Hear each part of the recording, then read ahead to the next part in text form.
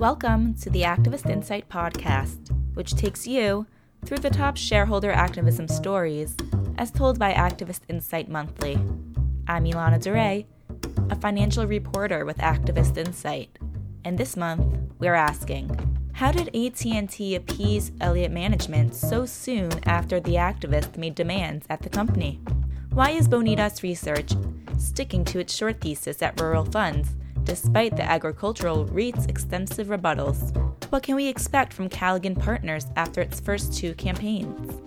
But first, a look at the historic significance of the proxy fight at Darden restaurants, 5 years after Starboard Value completed a successful board sweep at the firm. 5 years on, and Starboard Value's victory at Darden restaurants is still a warm memory for many in the activist community.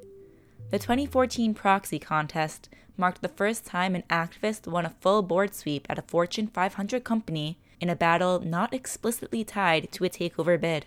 The win led to a period of sustained value creation at the firm and solidified Starboard's reputation both inside and outside the financial world. Joining us today is Activist Insight Editor-in-Chief Josh Black, here to tell us the lasting impact of the Darden campaign.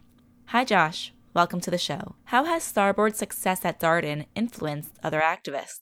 So I think the first thing that we see in retrospect is the number of activists that advanced similar demands to Starboard at other companies really increased dramatically. So the proxy season before the Darden situation, there were 110 activists making demands for board seats, the removal of the CEO, spin-offs, so on. In the year of Darden, there were 138, and the year after, there were 199, and it stayed at pretty much that level, trending down one or two a year ever since. So really it accelerated the ambition of activists. It certainly encouraged more players into the space, and many of them thought that they could pull off a similarly grand turnaround. How does the Darden situation serve as a warning to other companies facing activist investors? The one piece of ephemera that everyone seems to remember from the Darden situation is this analyst note that came out on the day that Darden announced they were selling Red Lobster. And this was expressly against the thesis of Starboard's public letters to that point. It was in the face of a consent solicitation that Starboard was running to call a special meeting to vote on the idea of holding a shareholder referendum on the sale of such a significant asset. And the analyst put out a note saying, "Who knew lobsters had middle fingers?" And after that, the idea that a board would do something expressly against the wishes of shareholders and against what an activist was saying without testing the idea at a vote or getting sentiment from their shareholders in some way really became almost unthinkable. I mean, there were certainly examples of companies that felt they had to do things and test the water on things, but no one seemed to do anything quite as irreversible as that and surprise the market. That led to a huge increase in engagement between companies and their shareholders. The rise of the index funds over the past 3 or 4 years probably accelerated that even more than Darden. But certainly the very fact that Darden and its board faced such severe consequences for going against the express wishes of shareholders made a lot of boards scared to act unilaterally and made them much more responsive to their shareholders. Have any activists succeeded to complete a full board sweep since Darden? You could probably find 1 or 2 examples, but nowhere near the same level, either of market cap or stature as Darden. Full board contests have a long history. Before the 1990s, they were the default method of shareholder activism. The rise of the short slate is one of the many factors of this modern era of activism, and you often see full slate situations around hostile takeovers. Not many hostile takeovers are successful or go all the way to a vote. If there is likely to be a success, there'll be some kind of agreement before it gets that far, I think. You do still see activists nominating majority slates, seeking majority slates. It's a very tough ask to run a full board slate. because you're really saying that having any of the directors on the board and any level of continuity would be bad for the company, and your nominees have to be exceptional. There have to be exceptional circumstances, and it's really just unlikely. It is notable that in the Darden situation, Starboard added a director from the original board to deliver some level of continuity, and they picked an insider as the CEO. So you can see in that situation, the elements of continuity did help the activist, and I think that has carried over into other campaigns. Thanks for being here, Josh. For our next report. Callaghan Partners is a prime example of the convergence between shareholder activism and private equity. Founded in 2017, the firm was the brainchild of Carlyle Group alum David Johnson and Icon Enterprises veteran Samuel Merksamer. The original goal of Callaghan was to try to leverage our experiences across different asset classes, distressed debt, private equity, activism, to take advantage of different opportunities that present themselves across both public and private markets, with the goal to always be an active owner of assets, Johnson told Activist Insight Monthly. Merksamer has since resigned to take a position at SoftBank Investment Advisors. Since its launch, Callaghan has successfully settled 2 board campaigns at Knowles Corporation and AMAG Pharmaceuticals, making a name for itself as a serious player in the space. At Knowles, Callaghan partnered with Rick Gerson's Falcon Edge Capital to push for 2 board seats, arguing that the firm should sell its precision devices unit. At AMAG, Callaghan launched a consent solicitation for 4 seats, contending that the company lost its focus and currently has a questionable pipeline. In the end, the activist settled for 2 seats at both firms, with Johnson joining the AMAG board. It's not an easy accomplishment to drive success 2 for 2 right out of the gate, said Ellie Klein, a partner at Schulte Roth & Zabel who worked with Callaghan on its campaigns. They've been quite successful and impressive in terms of putting together a fund and pursuing campaigns in an effective manner. Johnson told Activist Insight Monthly that he anticipates launching about 2 or 3 campaigns a year, potentially advancing more proxy contests and mixing private equity with activism in a similar style to Elliott Management. He added that the firm raises capital on a deal-by-deal basis. We firmly believe that public equity activism and private equity are beginning to merge, and the deals we pursue will continue to reflect that philosophy, he said. AT&T's ambition of becoming an integrated media and telecom giant has survived the first salvo from Elliott Management. In late October, the company agreed to a 3-year action plan to improve overall performance and corporate governance. Elliott took on AT&T, one of its biggest ever investments, in September. The activist wanted the telecommunications giant to simplify its business, arguing that most companies today no longer seek to assemble conglomerates. Specifically, Elliott said AT&T should stick to the core wireless business where it could position itself as a leader, particularly with the rollout of 5G. Elliott also said a divestment from AT&T's Latin American wireless and media businesses, as well as potentially DirecTV, would improve performance. In mid-October, AT&T sold its Puerto Rico wireless and wireline assets, and at the end of the month, it exited its stake in Central European Media Enterprises.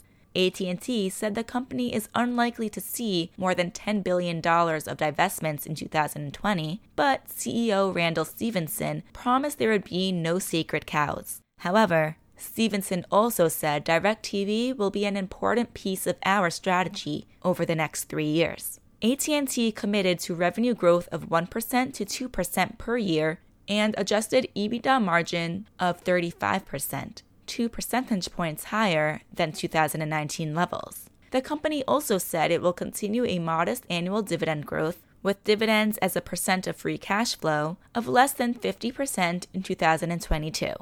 Elliott's intervention was reportedly prompted by AT&T's plans to give the top job to current Chief Operating Officer John Stankey next year. Although, if he is planning to become the top dog, he will have to wait until at least 2021 as part of Stevenson's new plans. The settlement increases pressure on AT&T to deliver results over the long term and proves that Elliott can be patient with its investments. Typically for settlements with mega-cap companies, no formal agreement between the two sides was signed, giving Elliott flexibility to publicly apply pressure anytime. While Australia-based Rural Funds says its conscience is clear, US-based short seller Bonitas Research is accusing the real estate investment trust of using diversionary tactics to avoid the truth of its fraudulent activity. The short seller claims on August 6 that Rural Funds leadership siphoned assets in excess of 86 million Australian dollars over the past 5 years. Shares in the REIT plummeted 42.1% the day of publication before trading was halted for that day. They have since recovered some of their losses, but still traded down 26.2% on November 7th. Rural Funds denied the allegations and engaged auditor EY to assist in an independent investigation, which concluded that Bonitas' assertions were not substantiated. Bonitas was not satisfied. Buying an independent review from any auditor, Big Four or otherwise, to act as a clean bill of health is a common diversion tactic used by fraudsters to try and increase investor confidence without giving additional disclosure about its business, Bonitas founder Matt Weichert told Activist Insight Monthly. Rural Funds also went a step further and sued Bonitas in Australia for its deliberate and malicious publication of the short report, alleging that the fund had suffered loss and damages from the allegations made. Weichert labeled the litigation another predictable diversion tactic to avoid discussing the facts highlighted in our report. Bonitas is considering a defamation action against the company and remains short the stock. Rural Funds, however, asserts that all asset values recorded in the firm's accounts are accurate, appropriate, and supported by independent valuations in the audited accounts.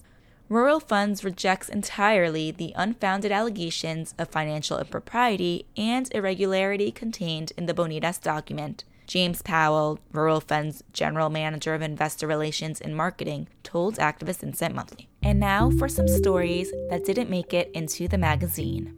Scott Ferguson's Sachem Head Capital Management is reportedly planning to push education tech company 2U to consider a sale. The activist believes 2U would be an ideal target for competing education tech companies or private equity firms, Bloomberg reported. 2U works with a host of U.S.-based universities, including Yale University and Northwest University, to launch online master's degree programs. Shares in 2U leaped 15% on the day of Sachem's position. The activist's exact holding is unknown, but sources said Sachem will use its stake to push 2U to explore strategic alternatives. The news comes 9 months after Activist Insight Vulnerability reported 2U is susceptible to shareholder activism due to its lackluster valuation, unpopular directors, and poor capital allocation policy. Elsewhere in the news, the U.S. Securities and Exchange Commission proposed new measures to protect companies from shareholder resolutions, potentially limiting various submission thresholds that have proved invaluable in the past. The SEC proposed a longer threshold for the time investors must own a stock before they can introduce proposals. Shareholders that have a $2,000 stake will be required to wait 3 years before being able to make submissions, but those with at least a $25,000 position will be able to file proposals after 1 year. In addition, the SEC wants to modernize the resubmission thresholds to 5%, 15%, and 25% for matters voted on once, twice, or 3 or more times in the last 5 years. Proxy advisors like Institutional Shareholder Services and Glass Lewis would be required to hand over any voting recommendations to management twice before sharing it with shareholders. The news comes after the SEC issued new guidance on the use of proxy advisors in August. The SEC had said it considered proxy advisor recommendations to be a solicitation of proxies, exposing the advisors to anti-fraud provisions, and said investors should ensure that they are aware of any potential conflicts of interest. ISS retorted that the guidance exceeded the SEC's regulatory authority and filed a lawsuit to prevent the changes from coming into effect. November's proposed rules were met with opposition from Democrats on the SEC, who are in the minority, and there is likely to be a pushback from the proxy advisors. However, it was applauded by the Business Roundtable, which viewed it as a win for issuers.